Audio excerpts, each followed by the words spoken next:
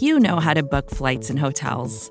All you're missing is a tool to help you plan that unbelievable travel experience. That's why you need Viator. Book guided tours, excursions, and more in one place. There are over 300,000 travel experiences to choose from, so you can find something for everyone. And Viator offers free cancellation and 24/7 customer support for worry-free travel. Download the Viator app now and use code Viator10 for 10% off your first booking in the app. Find travel experiences for you. Do more with Viator. Vacations can be tricky. You already know how to book flights and hotels, but now the only thing you're missing is, the actual travel experience. Because is it really a vacation if you're just sitting around like you would at home? You need a tool to get the most out of your time away.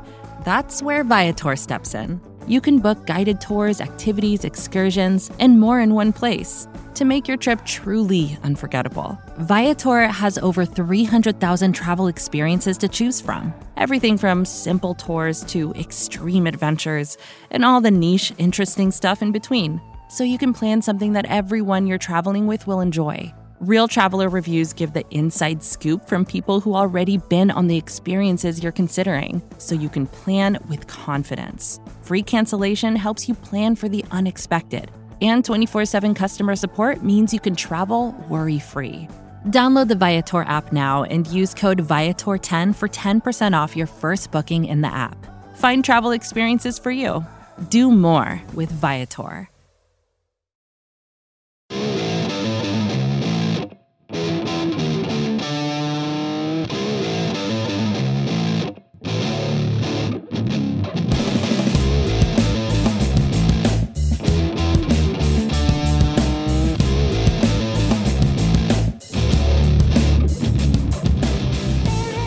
Hello, everyone, and welcome to episode 426 of the Battery Power Podcast. I am your host, Brad Rowland, coming to you on a Thursday. Yes, a Thursday evening, and I'm joined, as I often am, by Scott Coleman. And Scott, it's been a while since you and I have talked, at least in this form. Welcome back to your own podcast, I suppose. How are you? It's good to be back, Brad.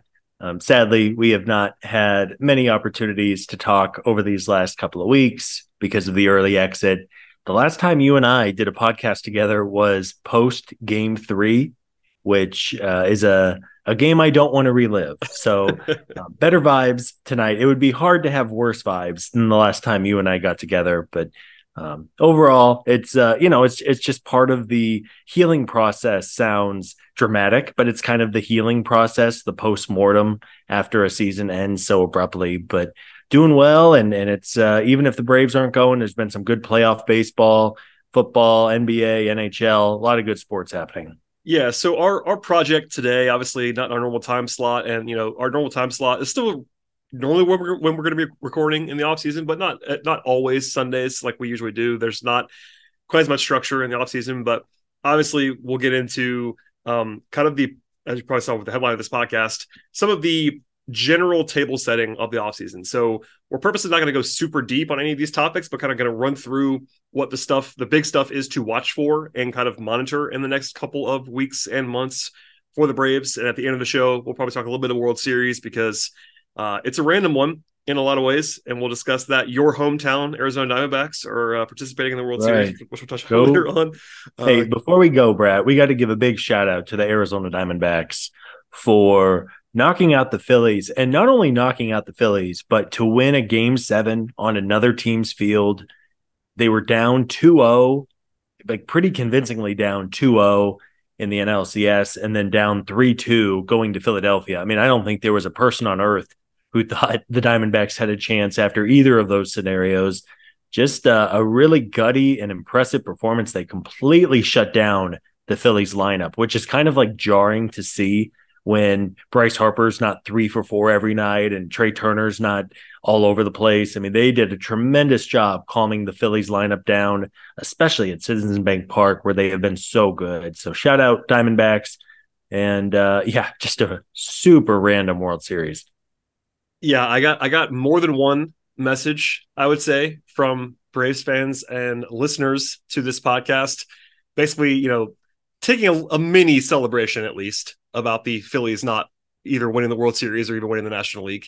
Obviously, the investment level for many people was a lot lower by that point in time. But as Braves fans, probably most Braves fans, if not all Braves fans, were rooting somewhere along the line for Arizona in that series, just because no one likes the Phillies. If you're a Braves fan, that's kind of part of the rules for division rivals. And unlikely to be sure. And certainly you and I still like baseball. And I know a lot of Braves fans kind of tune out. And I don't blame anybody for not tuning in once the Braves lose or whatever's going on. But we just kind of enjoy baseball. So we'll talk about that more at the end of the show. There is one bit of news that we have to at least reference. And I know shouts to Sean Coleman, who did a episode of the Daily Hammer last night on Wednesday into Thursday about this topic mostly. But the Braves have already started moving things in the offseason, and they signed Pierce Johnson. So if you missed this, or if you're unfamiliar, you can re-sign your own guys before the window opens for free agency. So there's no like deadline. This is not like one of those things where they could sign anybody else, but because he was a free agent coming off the roster, they were allowed to sign him. 2 years, $14 million with a club option in 2026. And as discussed by you and I a lot in the last probably month and a half, 2 months, he was very, very good for Atlanta. And that made him a lot of money, because I'm not sure he was going to get this much money. In fact, I'm sure that he wasn't going to get this much money if not for the run that he had at the end of the season. Yeah, I really like this deal. And, what we'll say this off the top, it is yours and my civic duty to point out that relievers year over year can be very volatile.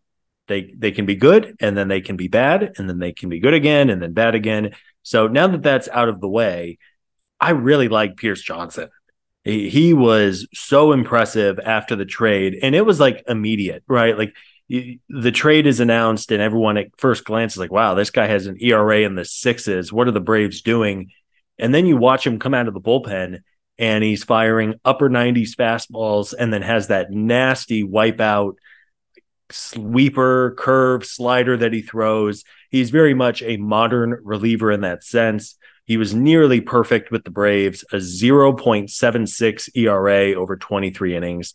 Strikeouts were superb, 36%, and really cut his walks down, which is something that has plagued him in the past. Only a 5.6% walk rate, which is phenomenal for a guy who has the stuff that he has. So sure, there's a little bit of risk anytime you're dealing with relievers. That is the name of the game.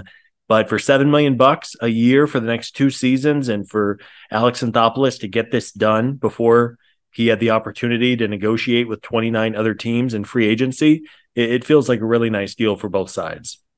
Yeah. And look, you said it, so I didn't have to. There's always a little bit of risk on reliever deals like this, especially for more than one season. And, if you get the 2022 version of Pierce Johnson, you won't like this deal. He was not very good last year and for a large portion of this year before he arrived to Atlanta. But if you get this year's Braves version, or, he was very good in 2021 with the Padres, like he's kind of a great shining example, actually, of our pet theory about relievers and how up and down they can be. But he's obviously quite talented. The Braves clearly liked him enough to invest in him quickly like this. And it's a reasonable number for what he is capable of doing. And look, we'll save this mostly for later on, but he is in line for a pretty high leverage role. Like clearly he won't be ahead of Iglesias or Minter probably in the pecking order, but he might be their number 3 guy in the bullpen. And he's being paid like it. This is kind of like a number 2, number 3 guy in the bullpen kind of salary.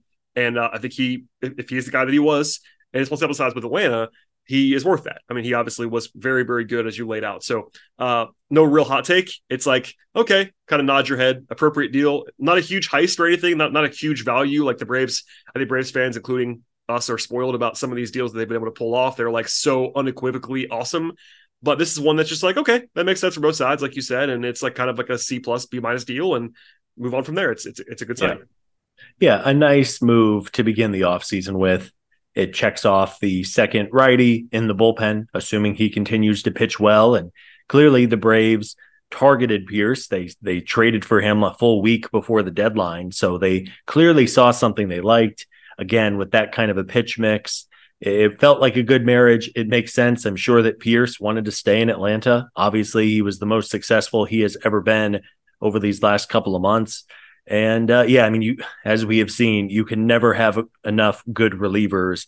And if he's going to be in the mix for 7th and 8th innings, with Minter and then hand the ball over to Iglesias. That's, at least on paper, a really strong trio in the back of your bullpen. I think the big thing was that he just wanted to desperately donate 1% of his salary to the Atlanta Braves Foundation. Scott, that's probably why he elected to come back hey, to the Braves.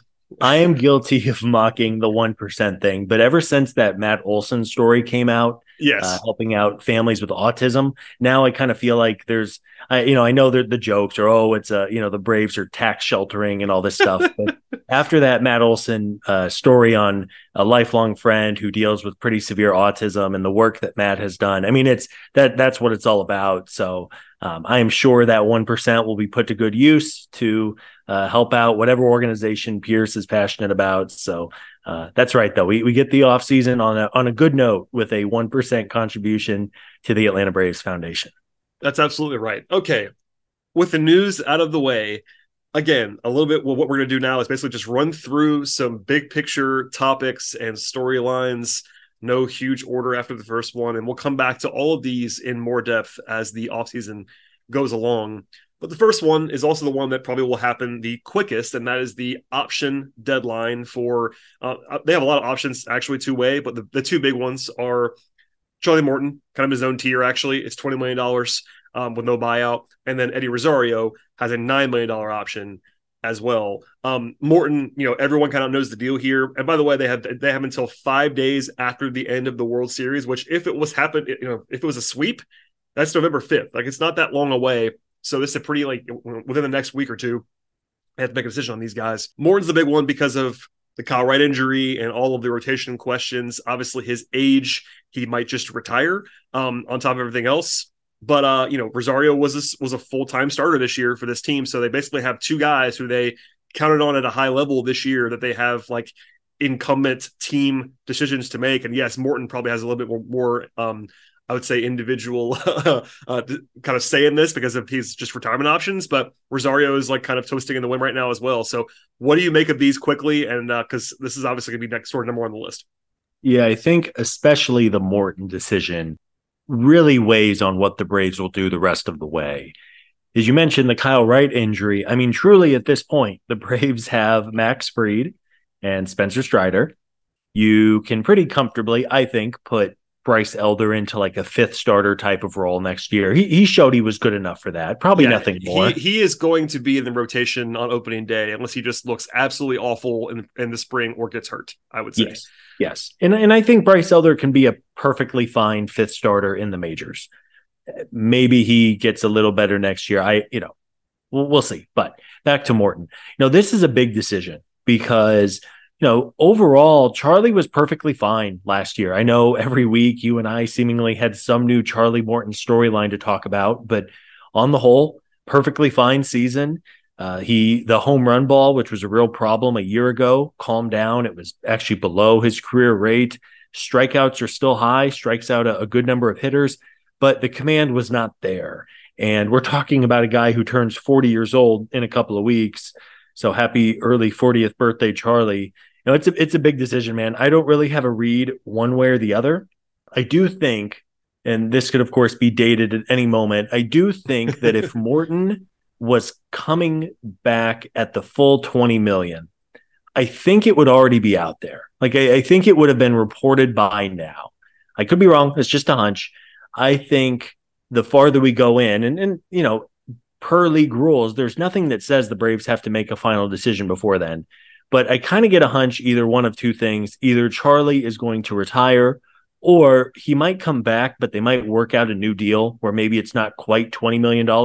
I don't know if the Braves value Charlie at $20 million, but they might value him at, say, $15 million. And if Charlie's willing to pitch at a reduced rate, maybe that happens. So that's probably my rambling take on the Charlie Morton situation. Yeah, and I get it. Just it's kind of funny after all of the consternation, both when the deal was signed last winter and also during the season. Fangraphs is not a perfect metric, but Fangraphs has a value metric that kind of aligns stats with a dollar value, and they had Morton being worth $21.6 million last year. So Scott, that was a totally fine signing at $20 million a year ago. Yeah. Now, obviously, there's risk there. The age, even as the resident Charlie Morton stan, there is risk with a guy who's going to be 40. I mean, that's pretty obvious, but just worth saying that out loud. I will say, like, if the Braves want Charlie back, I think your point's a good one that they might try to get him for less. But this is a team that just set an attendance record, and they are, by all accounts, printing money right now. I don't think that they should fool around with this too much if they want Charlie to be on the team next year, especially because, like you said, they don't have a lot of options with the rotation. Like, even if they have Morton back, I know I'm going to argue, and you might as well, that they're going to still need another established starting pitcher, like even with Morton on the team, in my opinion. So anyway, if it's Morton for 20 million, or maybe you try to get Morton for 12 million, like, I would just give him the 20 million and have him come back. But I will always raise my hand. It's not my money. So, and this is not a salary cap sport. So there's a little bit more flexibility, and this team they have spent more. I will tip my cap to Liberty Media and Alex and all of the brain trust. They've spent more and more money on this team, but I would hope that they're not going to like let Morton get away over money at this point, because I think that even at his age, the 1 year nature of a deal like this is that, it's only money. You know what I mean? Like, yeah. I don't think you're going to get a guy who's better than Morton projected. And yes, again, there is downside, but let's just say Alex knows, or maybe thinks that, kind of along the lines that I do, that maybe you want to have another guy that's proven in addition to Morton. So you're kind of penciling Charlie in as the fourth starter. Does it really matter on a 1 year deal whether he's making 12 or 20 million? Like, I kind of don't think it does. Maybe it does to somebody somewhere, bottom line wise, but I have to be sold that personally. Yeah, right. I mean, that's fair. And I think, sure, in general, you want to get the best deal that you possibly can, because in theory, then you could throw more money out. I do agree entirely with a point you just made. I am totally cool if they bring back Charlie Morton for whatever dollar amount it is. Because who cares? I mean, it's a 1 year deal. Like, the only way, this is a bit we've done before, but I'm sure we have new listeners. There is a competitive balance tax, but for the most part, this is not a salary cap sport where like fans should really care what guys are making on a 1 year basis. Like, yeah, you could say long term, do you want to, there's a risk of overpaying someone long term that can like kind of just sink you for a long time. But on a 1 year deal, like, I really kind of subscribe to the who cares thing. Like, it's like sign a guy for, okay, Scott, I'll ask you this. How much money do you think would be fair for Charlie Morton as a free agent for 1 year right now? I tend to think it's a little less than 20 million. I mean, that is decidedly a lot of money to pay a guy for 1 year. I agree with you, by the way, just for the record, even again, as the Morton guy, I do agree with you, but it's not that much less than 20 million. No, I would say if Charlie Morton was a free agent and the Braves signed him for $15 million, I would be totally cool with it. Like, if he was somewhere else and the little blue square comes across on Twitter and says the Atlanta Braves have signed Charlie Morton to a 1 year, $15 million deal with a 1% contribution to the Atlanta Braves Foundation, I'd be cool with it. I mean, that would be my take. So ultimately, another $5 million. Again, it's not your money. It's not my money. I think where I feel strongest is whether or not Charlie Morton is there. Let's say he comes back for whatever dollar amount. They need to go out and add a legitimate number 3 starter. That they can't, I feel really strongly that they can't just kind of scoot by on the margins. We saw very quickly, I mean, Max Fried missed just about the entire regular season with his injury. If something happens to Fried again, if something happens to Spencer Strider, who just logged the most innings in his life by a considerable margin, let's hope Spencer stays healthy. But even if it's not a long-term thing and a guy just is going to miss a few weeks, the rotation can get really thin in a hurry. So regardless, I mean, if Charlie Morton retires, the Braves have to add 2 legitimate starting pitchers. Yeah, which is kind of crazy to think about. Thankfully, they do have a little more depth in the farm system now. Over the last 18 months, they've been able to accumulate some talent. So if they have to make a trade, it's a decently healthy free agent market for starting pitchers. Guys like Sonny Gray and Jordan Montgomery's made himself a ton of money over the playoff run. So, by the way, I will say, though, not to cut you off, but like on the free agent market thing, like there might be 5 guys better than Charlie Morton for next year that are available. Yeah. Maybe. Yeah. And by the way, none of them are signing for 1 year. No, we all know that exactly. Alex loves a 1-year deal. Like, it's not like that's kind of like everything. Every time I look at the market, it's like, yeah, there's some guys that you rather have, like Aaron Nola or Blake Snell or whoever you want to say. Sure. But I mean, those guys are not going to take the deal that the Braves are going to offer. That at least the Braves are reputationally going to offer. You know what I mean? They have not been a big spender in free agency really ever. It's they spend on extensions under this regime, but they don't really give out these deals. And that's another topic for another day. But it is kind of stark. I mean, and by the way, we said it once already, but just worth monitoring and saying this out loud, that the reason why they have to go get 2 guys if Morton retires is because of Kyle Wright. Like, they were obviously banking on Kyle Wright being there, and he's not going to be there anymore, which is nobody's fault. It's just what it is. Like, they're planning, I'm sure they're long-term planning. Kyle Wright was supposed to be right behind Fried and Strider as the 3rd guy. And that's unfortunate on a number of levels, but at least they know ahead of time, I guess, is a small win there. They can plan for it, but that's a loss that you just can't overstate. I mean, having a guy that you thought was going to be in the middle of your rotation not be there is just something that has to happen. Yeah, that's right. So either way, the Braves need to add 2 legitimately good starting pitchers this winter. One of them may be Charlie Morton. One of them may not be. But either way, it's pretty clearly, for me anyway, the biggest offseason storyline is what do they do with this rotation? Because you feel really, really good about your big 2 at the top. But after that, things are pretty thin. I strongly agree, and we'll have more on that for sure in the coming weeks. The other one that is, like we discussed already a little bit, is the Eddie Rosario decision. It's a $9 million club option with no buyout. And generally speaking, left field has been a topic for a long time on this podcast. But if they choose to let Eddie go, it becomes an even bigger topic, because while Eddie Rosario is not terribly inspiring, I will be the first to say, other than the 21 playoff run, which he should never buy a meal again in the city of Atlanta. Other than that, he is about the definition of a league average guy in left field across the board. I'll give you all the numbers. We'll save it for now, but he's not great, nor is he terrible.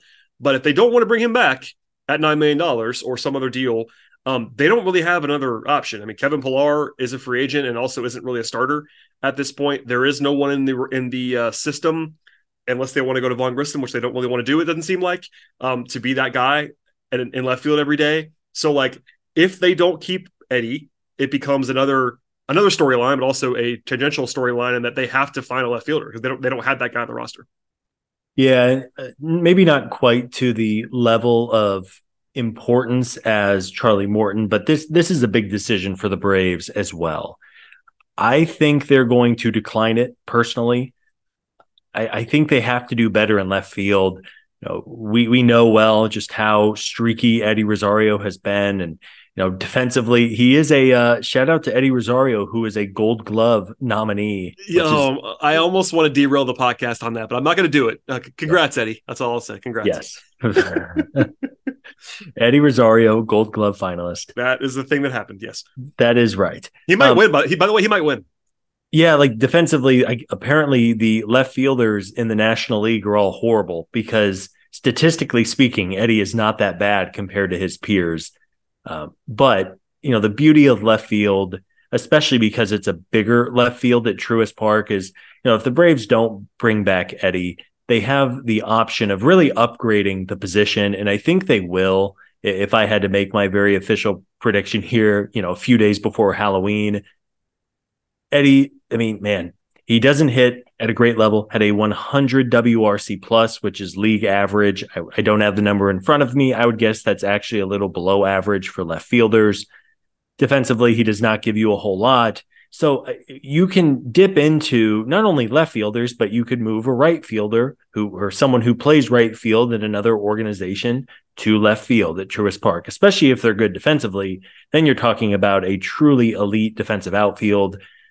So if I had to guess, Eddie will be gone. I love Eddie Rosario from the bottom of my heart. The Braves do not win a World Series 2 years ago without Eddie. But for $9 million, I think it's too much money to commit to a guy with his inconsistencies. And who knows, maybe in 2 months, 3 months, if plans A, B, C, and D all don't work out for Anthopoulos, I don't think there's going to be a ton of interest in Eddie Rosario and 32-year-old outfielder with the season he just had. It's not like he's going to have 15 offers in hand by Thanksgiving and the Braves are going to miss out. I think there's an opportunity to reunite later in the winter if they just can't make anything else happen.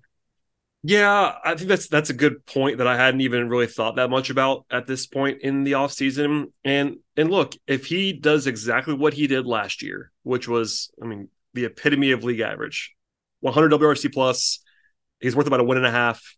That is a player that you could say is about a $9 million player, honestly. So it's not like it's similar to Morton, also different in that if the Braves announce that they are picking up Eddie Rosario's club option, no one's going to fist pump. You know what I mean? No one's going to be excited about that. Yeah. It's the same principle though. It's not my money and it's a 1-year deal. Like I don't really hate that, but I will say, like to your point earlier, I would hope that comes along with some sort of, affirmative move to boost his partner in left field, if that makes sense. Like I know you wrote this down in the notes, and I'll pass it to you on this note. Anthopoulos told the media, I think Shaw talked about it as well on the Daily Hammer in his exit interview call, basically that they at least tried to add a right-handed bat at the deadline. And it kind of had to be a left fielder. Like where else was that guy going to play? It kind of had to be a guy that was maybe either going to be partnering with Eddie or playing over the top of Eddie. And I don't think it's like insane to keep Rosario as part of a platoon because look, the Braves are spoiled in some ways about like how few offensive questions they have. It's basically just shortstop and left field. Like you can do a platoon at one position. There's nothing wrong with that. But I do think that all respect to Kevin Pillar, who everybody likes, including me, you would hope that the plan would be, okay, Eddie, we're going to bring you back at $9 million because we already had you under team control. It's 1 year, but we're also going to hopefully go acquire someone who is better than Kevin Pillar and who might split with you, like actually split with you, whereas Rosario was playing mostly every day. Yeah, that's the downside with Eddie is that he's left-handed, which means he's going to play 80% of the time so. And it was weird. I mean, it's 1 year, and we'll talk about this more, I'm sure, later. But like, he actually was worse against righties than you would think this year. Like, normally he had a pretty significant platoon split.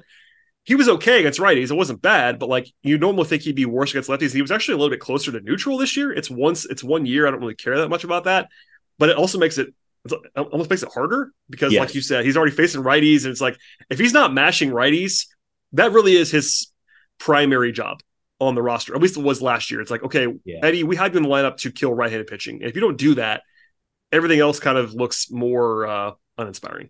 Yeah. I will be genuinely disappointed if they pick up the Rosario option. Like I'll do a podcast with you, Brad. I won't be, but I get why you would be, if that makes sense. Yeah. I mean, I will be pretty disheartened if they bring Eddie back because it feels like the easy, safe, no risk, don't push any chips in move because you can upgrade left field. I mean, there's a very real world where you can improve upon Eddie Rosario for 85% of the time and Kevin Pillar for 15% or whatever you want to do. I sincerely, I mean, again, man, love Eddie Rosario. His run in 2021 is all time stuff of legend. I'll tell my kids about it one day. But I think it's time to move on, shake hands, thank him for everything. But I really think, especially at the end of October, early November, whenever the decision gets made, you don't have to lock yourself into 32-year-old Eddie Rosario for a non-substantial $9 million. I mean, right? $9 million is $9 million bucks. That's real money. And as I said, a little earlier, if it just doesn't work out elsewhere, if teams are outbidding you for free agents or trades or whatever, you can always circle back to Eddie Rosario in a month or 2 or 3 because I just don't think teams are going to be kicking down the door to sign him. Yeah, and look, I could see a scenario where Eddie gets $9-10 million from somebody else, and if that happens, you just tip your cap. It's one of those things where, and look, I know I sounded more positive than you are because I probably am, but I would not pick it up if I was the Braves. I want to be clear about that. I would at least kind of get it because of the 1 year commitment thing and the fact that this team does at least probably should have an even more expanded payroll after the way this last year went. They made a lot of money this year, all that stuff. But yeah, I personally wouldn't do it. Maybe the way to sell it to me as we sort of transition to the next kind of storyline is maybe to upgrade at shortstop or something like that. Like there's lots of talk about this and we'll save a lot of it for later on, but Vaughn Grissom is a storyline because he seems like a pretty logical trade candidate because he doesn't really have a spot. Like Anthopoulos geared him in the exit interview towards the infield. And if you look at the infield, there isn't a place for him to play in the infield. He'd be more of a utility guy, but they also already have Nicky Lopez, who did a great job in that role this year. Obviously a much better glove than Von Grissom, etc. And then you can get into, if you want to, probably not a ton now, but like, are they satisfied with Orlando Arcia? I don't know. He's kind of the only other guy that they might convince themselves they can upgrade on, because for as serviceable and as solid as he was this year, he's not like a top level shortstop. He's fine. And he tailed off this year, all that stuff. And I know I'm a little bit lower on him than some, but like, and that's not really a shot at him. It's just the fact that they're so set everywhere else that it's like, if you're looking at the lineup, the way to maybe sell an uninspiring left field would be to upgrade at shortstop. And there's not really a way to do that because they didn't want to give the job to Vaughn this last year. They have Arcia and Lopez for very cheap. So maybe they just stick with those two guys. Like, it's kind of a lot of moving parts. And in the end, I think the bigger thing probably is just Grissom, and like, he's by far their best trade chip. So if they were to go out and make a decision on that, maybe to acquire a starting pitcher, that's been a popular idea. I know Steven thrown out there. It makes a lot of sense to me, but what do you make of that whole saga? Because Vaughn is going to get a lot of attention. Yeah, it's a fascinating decision. It's funny making predictions for next year, not even before Halloween. But if I had to bet with part of the fun, Scott. That's right. That's right. That's why we do these podcasts in late October. We'll have much more in-depth stuff later on, just for the record. We will. Yes. Yeah. We'll do full deep dive on the roster and, of course, moves and all that good stuff. So like, subscribe, check us out. If I had to bet a decent amount of money, that I would say that Von Grissom will be part of a different organization in some point over the next 4 or 5 months. I just don't know where he's going to play. There was some. He sounds like he was okay at shortstop. In Gwinnett, I still have some questions. I don't think he'd be ready for an everyday job in the major leagues. I cannot imagine, to add to you, I cannot imagine the Braves giving him the shortstop job. You know what I mean? Like, now, I mean, maybe later if he just proves it, but like, after all of what transpired this last year, they went and proactively got another guy, Nicky Lopez. Like, for them to like look up in April and Vaughn as your opening day shortstop would like pretty much stun me, to be honest. Yeah, I agree. And then where else are you going to play him? I mean, there was seemingly no interest in moving him to left field. Which I don't understand, but alas. Yeah, I would at least try him out there. I mean, I think that Von Grissom is going to hit in the major leagues. He just needs to play consistently. But I don't know where he's going to play, which is interesting. I don't know if his glove is good enough for an infield job. The Braves, at least, have not been inclined to move him to left field. He is only 23 years old, so maybe that happens at some point. But, it's a fascinating spot. He's clearly a talented kid, has a lot of tools, things he does well on a baseball field. I just don't know what his role would be with the Braves. And as we've outlined, they have at least one, if not two, very large holes in the rotation. They could, in theory, upgrade shortstop, as you outlined very nicely. Orlando Arcia, perfectly fine. Similarly, a year ago, Travis d'Arnaud, perfectly fine at catcher. Yep. And the Braves threw a curveball and went out and got Sean Murphy as a way to upgrade the position. I think that's in the realm of possibilities. I'm also not sure how many just clear-cut shortstop upgrades are going to be feasibly available, who are better than Arcia. So yeah, that is outside of the free agent decisions and roster options. I think the left field upgrade, and if they just run it back with Arcia, that's a big thing to keep an eye on this winter as well. Yeah, lots of moving parts there, but I think that they maybe you could say that someone like Smith-Shawver or Waldrop are sort of more valuable trade chips than Von Grissom, but the list is very short. Vaughn will be high on that list, and clearly they don't really have a stockpile, as we talked about earlier, of ready-made starting pitchers. So Vaughn would be the guy that you would probably have to circle as the most likely trade candidate, and a storyline to monitor there as well. Lastly, before we get out of here, there's obviously some more pitching stuff. We talked about a lot of this already, but the fact that the rotation just has holes. They have a lot of names, your Smith-Shawvers, your Waldrops, obviously maybe be a chance of doing that. It'd be a very sexy option as a recent draftee. Vines and Winans and Schuster and Dodd and Michael Soroka or Kobe Allard. How about Yanni Chirinos is still under team control, Scott? I forgot about that till today. Yeah. by the way. Waskari Noah is also probably Still coming under team back. control. Yes. Yeah, from So Tommy John at those some are a point. lot. Those are a lot of names of players. I'll say that's all I got for you on that. They are adult men who throw baseballs. I And don't I do know. I do think one of them could open the season in the rotation. I do think that there is a chance that the Ooh, Braves, just out of yeah. necessity, might have to just go in with one of those spots and say, may the best man win. And maybe it's Smith Shawver as the incumbent, as clearly like, the guy who made it this year and also has pedigree and stuff. Like, he would be clearly the most appealing name, other than maybe Waldrop going insane in spring. I could see them opening the season with Smith Shawver as the fifth starter. I would not be terribly surprised by that. Yeah. But that means that Bryce, I mean, I guess, now we're going down the rabbit hole. But no, and we won't, but you're right. I mean, look, I have to say, it seems like the Braves probably like Bryce Elder more than me and you do. I have to say that. I mean, the guy, all joking aside, he was named an all-star this year, and he earned it. Obviously, it wasn't really what we would describe as being real in terms of like true talent, but he was literally an all-star this year, and I think that will matter on some level, that kind of thing, and his overall performance. So you and I think very much agree on what Bryce Elder is. I do think the Braves might be either tempted or maybe just have a higher belief in him than you and I do. Just for the record. Yeah, that's fair. I think ultimately the back end of the rotation is going to matter less if they can add a really good number 3 starter. Yeah. If they get let's take Charlie Morton out of the equation.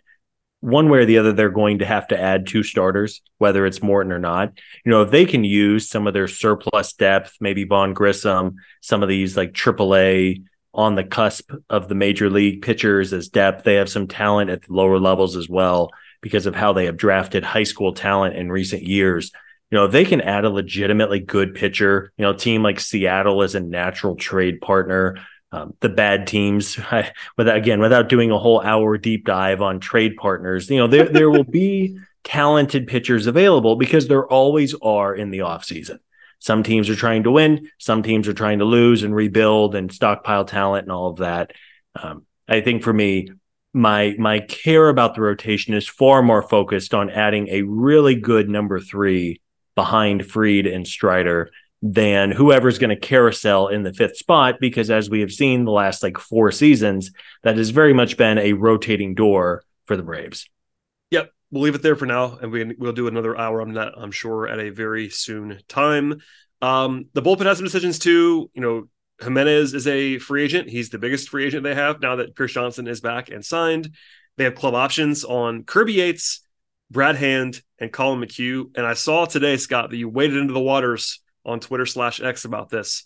So I'm going to defer to you on how much you want to say about the club options for the trio of veterans, Yates, Hand, and McHugh.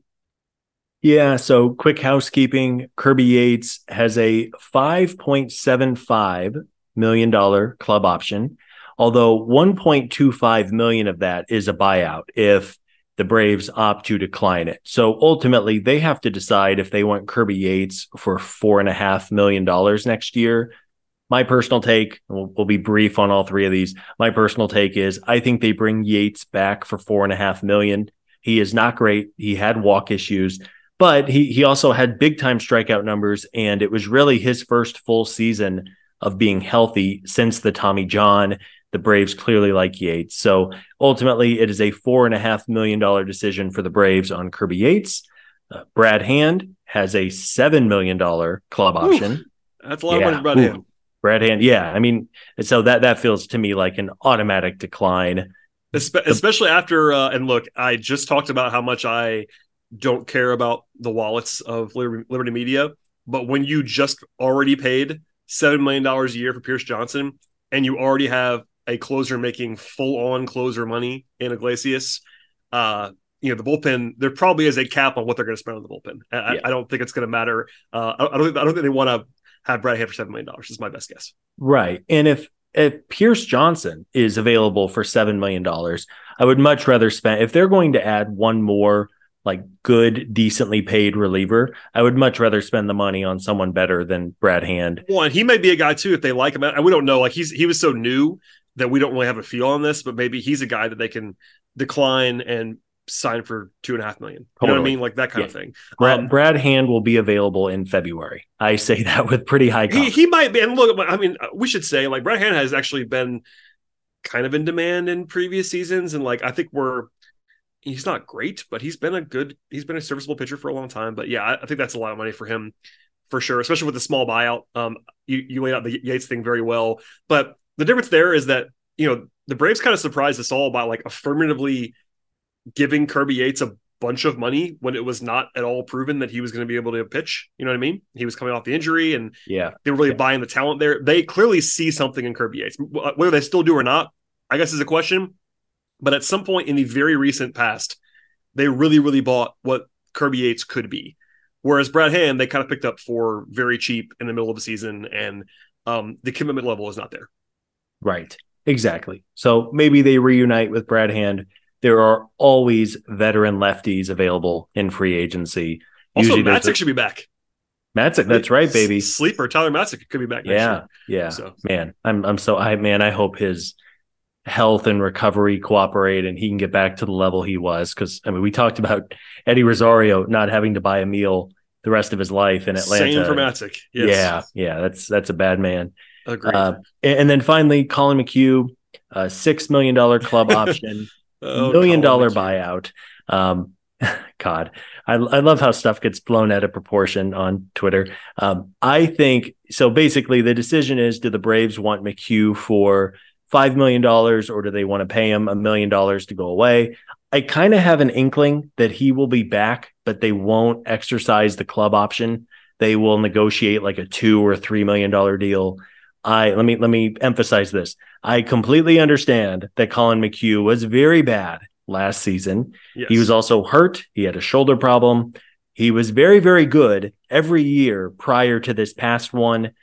Sounds like he had some off-field stuff happening as well. He's also old.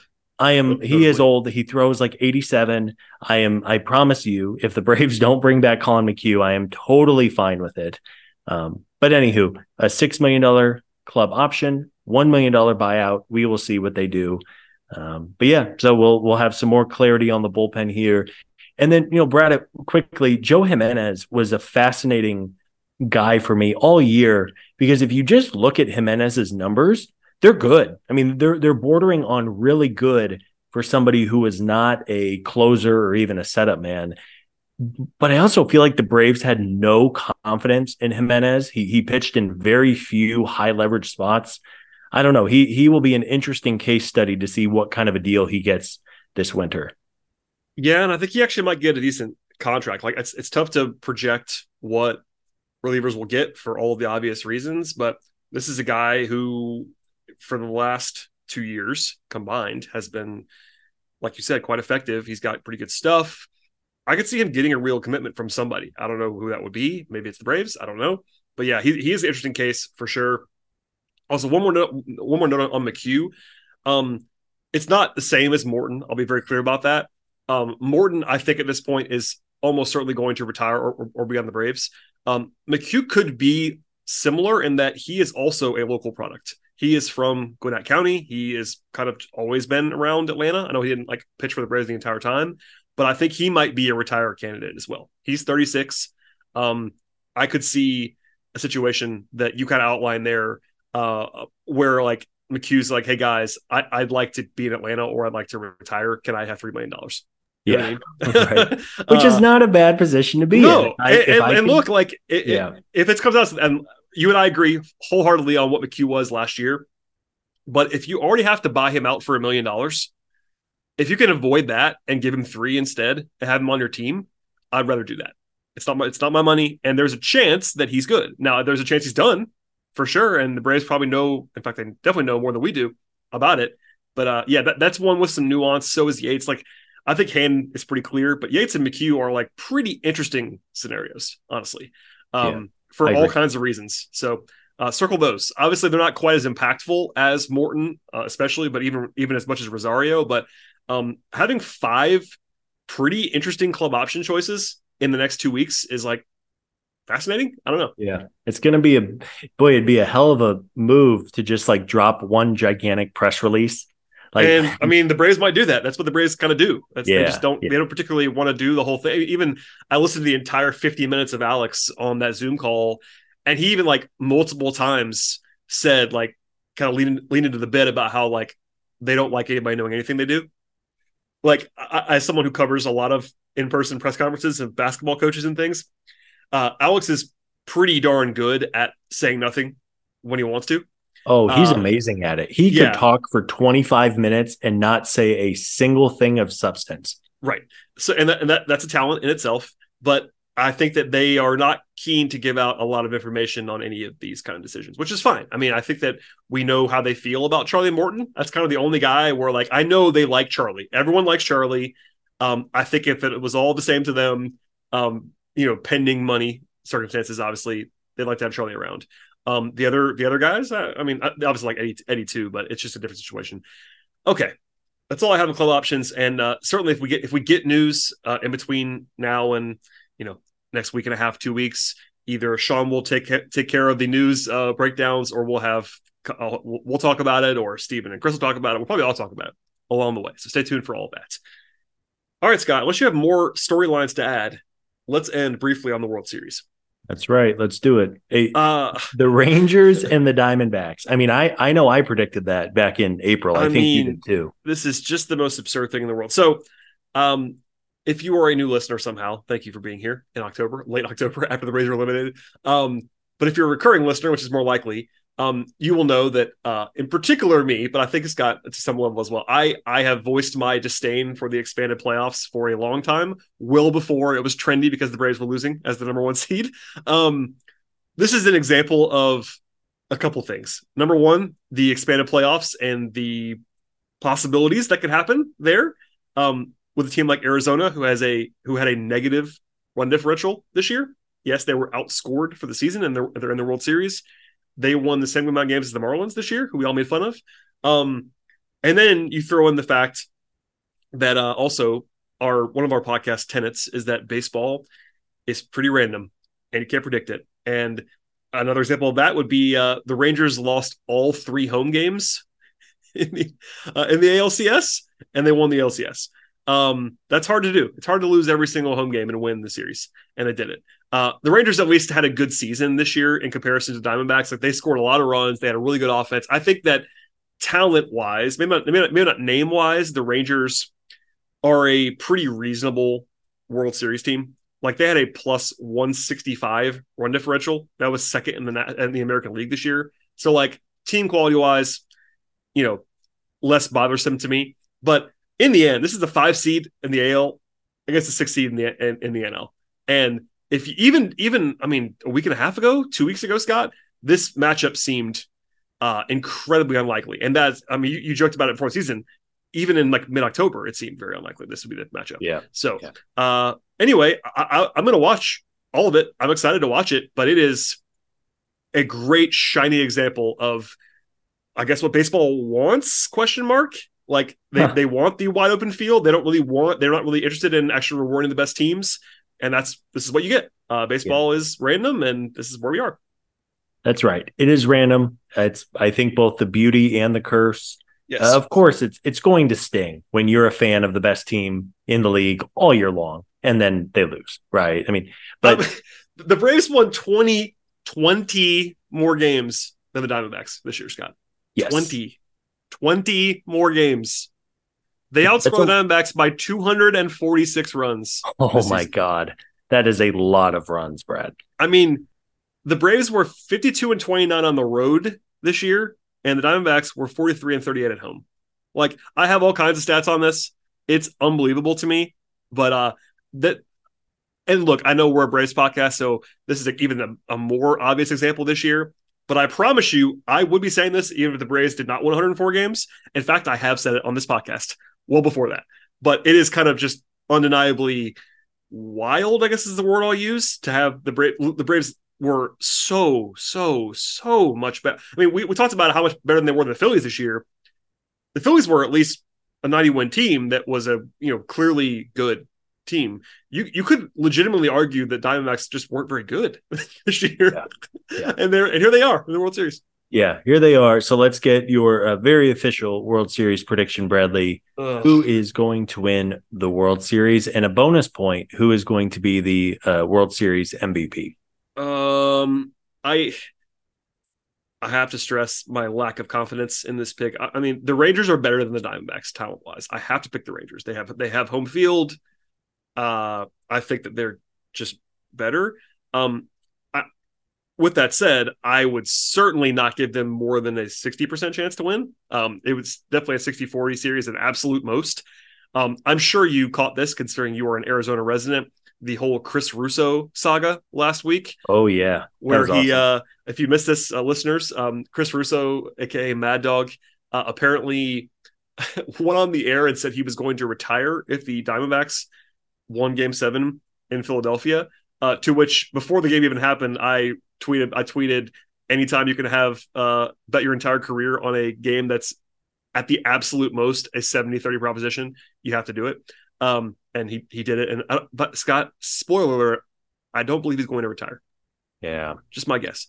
No honor among national media. No honor. Just a ridiculous. I mean, honestly, Yeah. we've all said it many times, but a 1-game baseball sample, like the worst team in the league wins 20% of the time, or more. So you're just being silly. Anyway, my pick will be the Rangers in a long series. Rangers in 6-ish, maybe 7. If Arizona wins, I won't be surprised at all, because it's baseball, and the betting market right now, I think Texas is like a minus 175 favorite, which is a decent size favorite, but nothing massive at all. I guess I have to pick a member of the Rangers, That's they actually are the team I'm picking to win. I will go. Corey Seager is too obvious. Give me. You know what? Give me the guy who's struggling on the Rangers. Give me Marcus Semien to break out and have a good, have a good World Series. Yeah. I have no. By the way, he's been awful in the playoffs, so maybe he's just due, or he's also just a good player. Yeah. But so I'm begging on him to kind of just find it, and then in the next 3 days and be good. Nice. There you go. Yeah, I hate that we always agree. I'm going Rangers. I mean, there's only 2 options here, Scott. That's fair. Well, I was going to go Rangers in 6, and then you said Rangers in 6. So I think Rangers in 6. I will take Corey Seager. I mean, that guy's just so good. We saw firsthand what he did with LA, and now he's just a monster with the Rangers. So I think it'll be a fun series. There is a small chance, Bradley, that I might actually get some World Series tickets, which would I promise you I was going to ask that question, knowing that you are not far away. I wasn't going to bring up the whole looming thing about how you were probably going to be in the building if the Braves made the NLCS. Oh, man. But yeah, all that said, I suspected you might find your way into the building for one of these games. But look, you're also not a Diamondbacks fan, so you have to have a connection. I know you're not going to pay full freight to get in. That would be no, I might have free tickets. Yeah, I was going to say, there's no way you're going to pay that would be nice. StubHub markup for World Series tickets for a team that you don't actually care about that much. For my Arizona Diamondbacks, a lifelong support now. I mean, you do live. And look, I'm sure you, unlike me, I candidly, Scott, do not know a D-backs fan in real life. I know some online folks that I've interacted with that are Diamondbacks fans, and shouts to them. But I don't know anyone, and granted, I live in Atlanta, Georgia, but I don't know a single Diamondbacks fan in real life. So. Yeah, Phoenix in the metro area is a pretty good baseball city. It's a pretty mild sports town, I guess. A lot of transplants. I mean, there's more Cowboy and Bronco fans than there are Cardinals fans. The Diamondbacks, when they're good, they fill up Chase Field pretty good. But I mean, back when they were terrible, I mean, you can get a prime seat behind the plate for all of $50, which is probably not the case in Atlanta these days. So yeah, it's been fun. I mean, they're obviously a very young team, a team on the rise, just have done a great job of developing. I mean, Corbin Carroll is a superstar.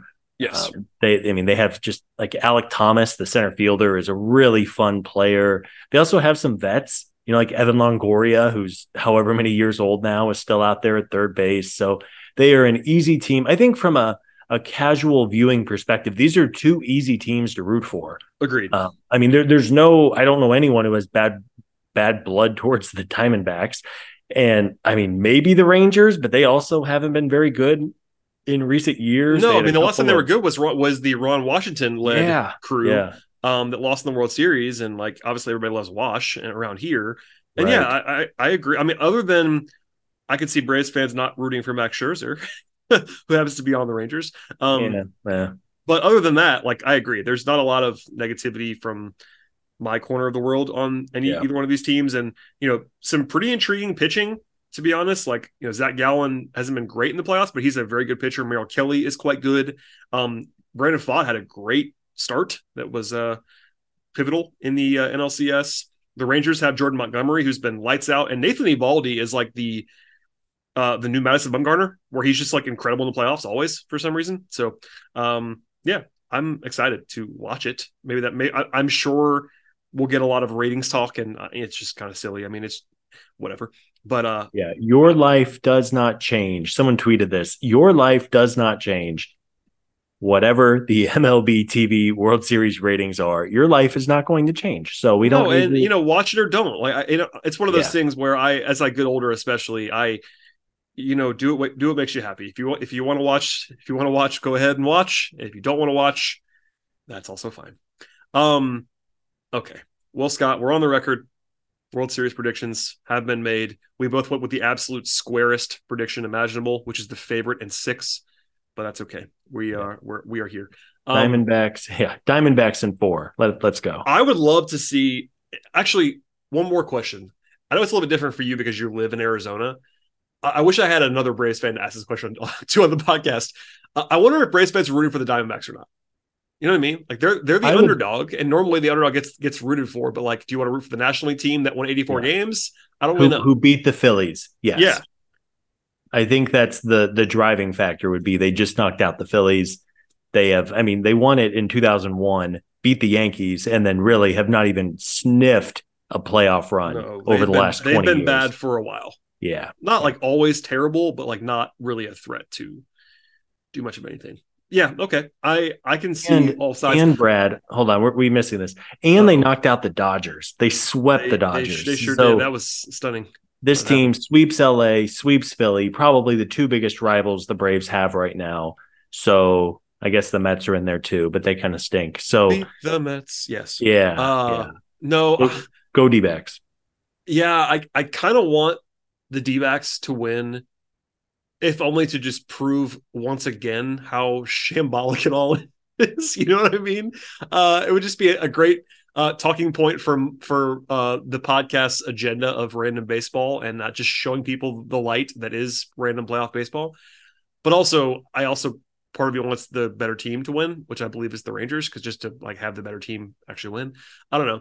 I also have a good friend that's a Rangers fan who I would like to see happy. So it's always mixed emotions. Yeah, both fan bases deserve this. This is not the Astros trying to win their 3rd World Series in 7 years. I mean, these are 2 deserving fan bases. I agree. We have one more topic that you added to the bottom of the doc, and I actually missed it until right now. I'll let you tee it up because it's kind of funny that you wrote it here, but I guess it's true. I missed this until right now. This is the most important thing we're going to talk about on this podcast tonight, Brad. This is not true at all, by the way. Very, very important.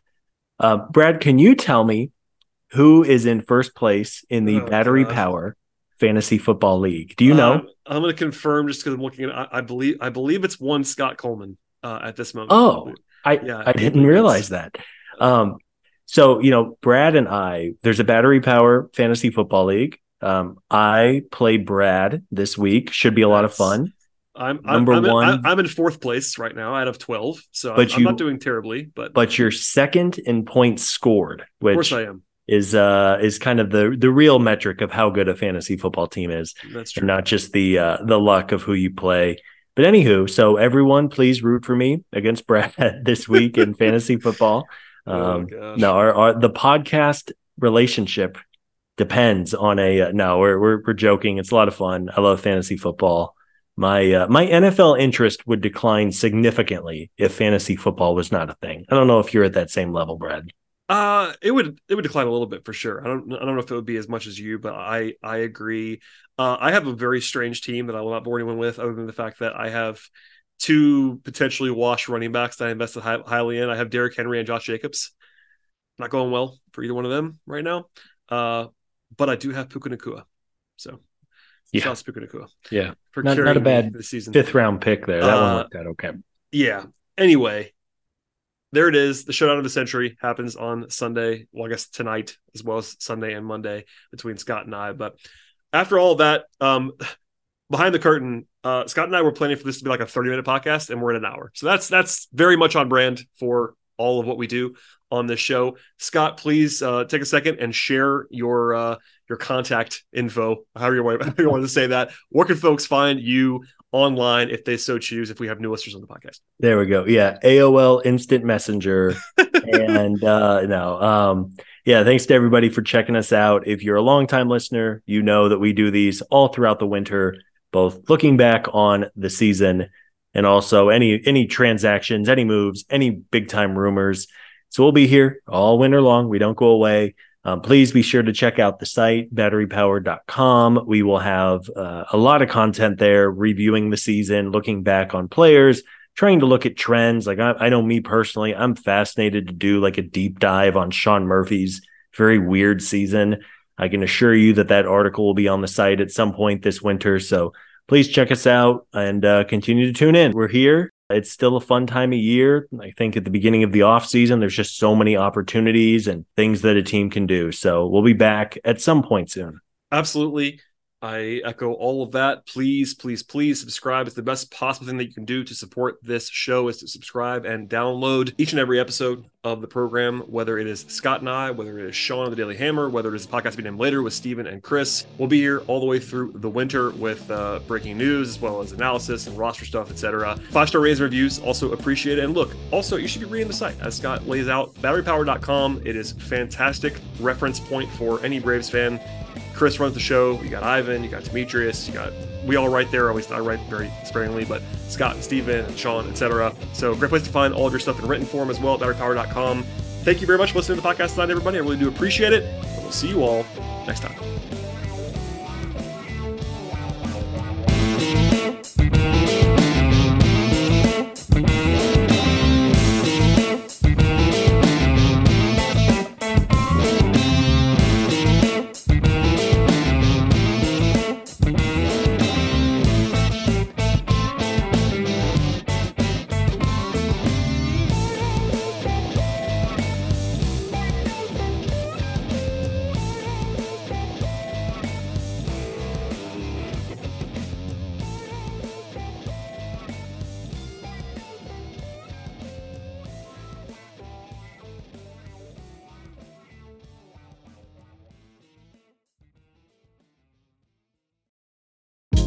Hey, this is Scott Galloway, author, professor, entrepreneur, and most importantly, host of the Prop G podcast. We got a special series running on right now called The Future of Work, where I answer all your questions on, surprise, the future of work.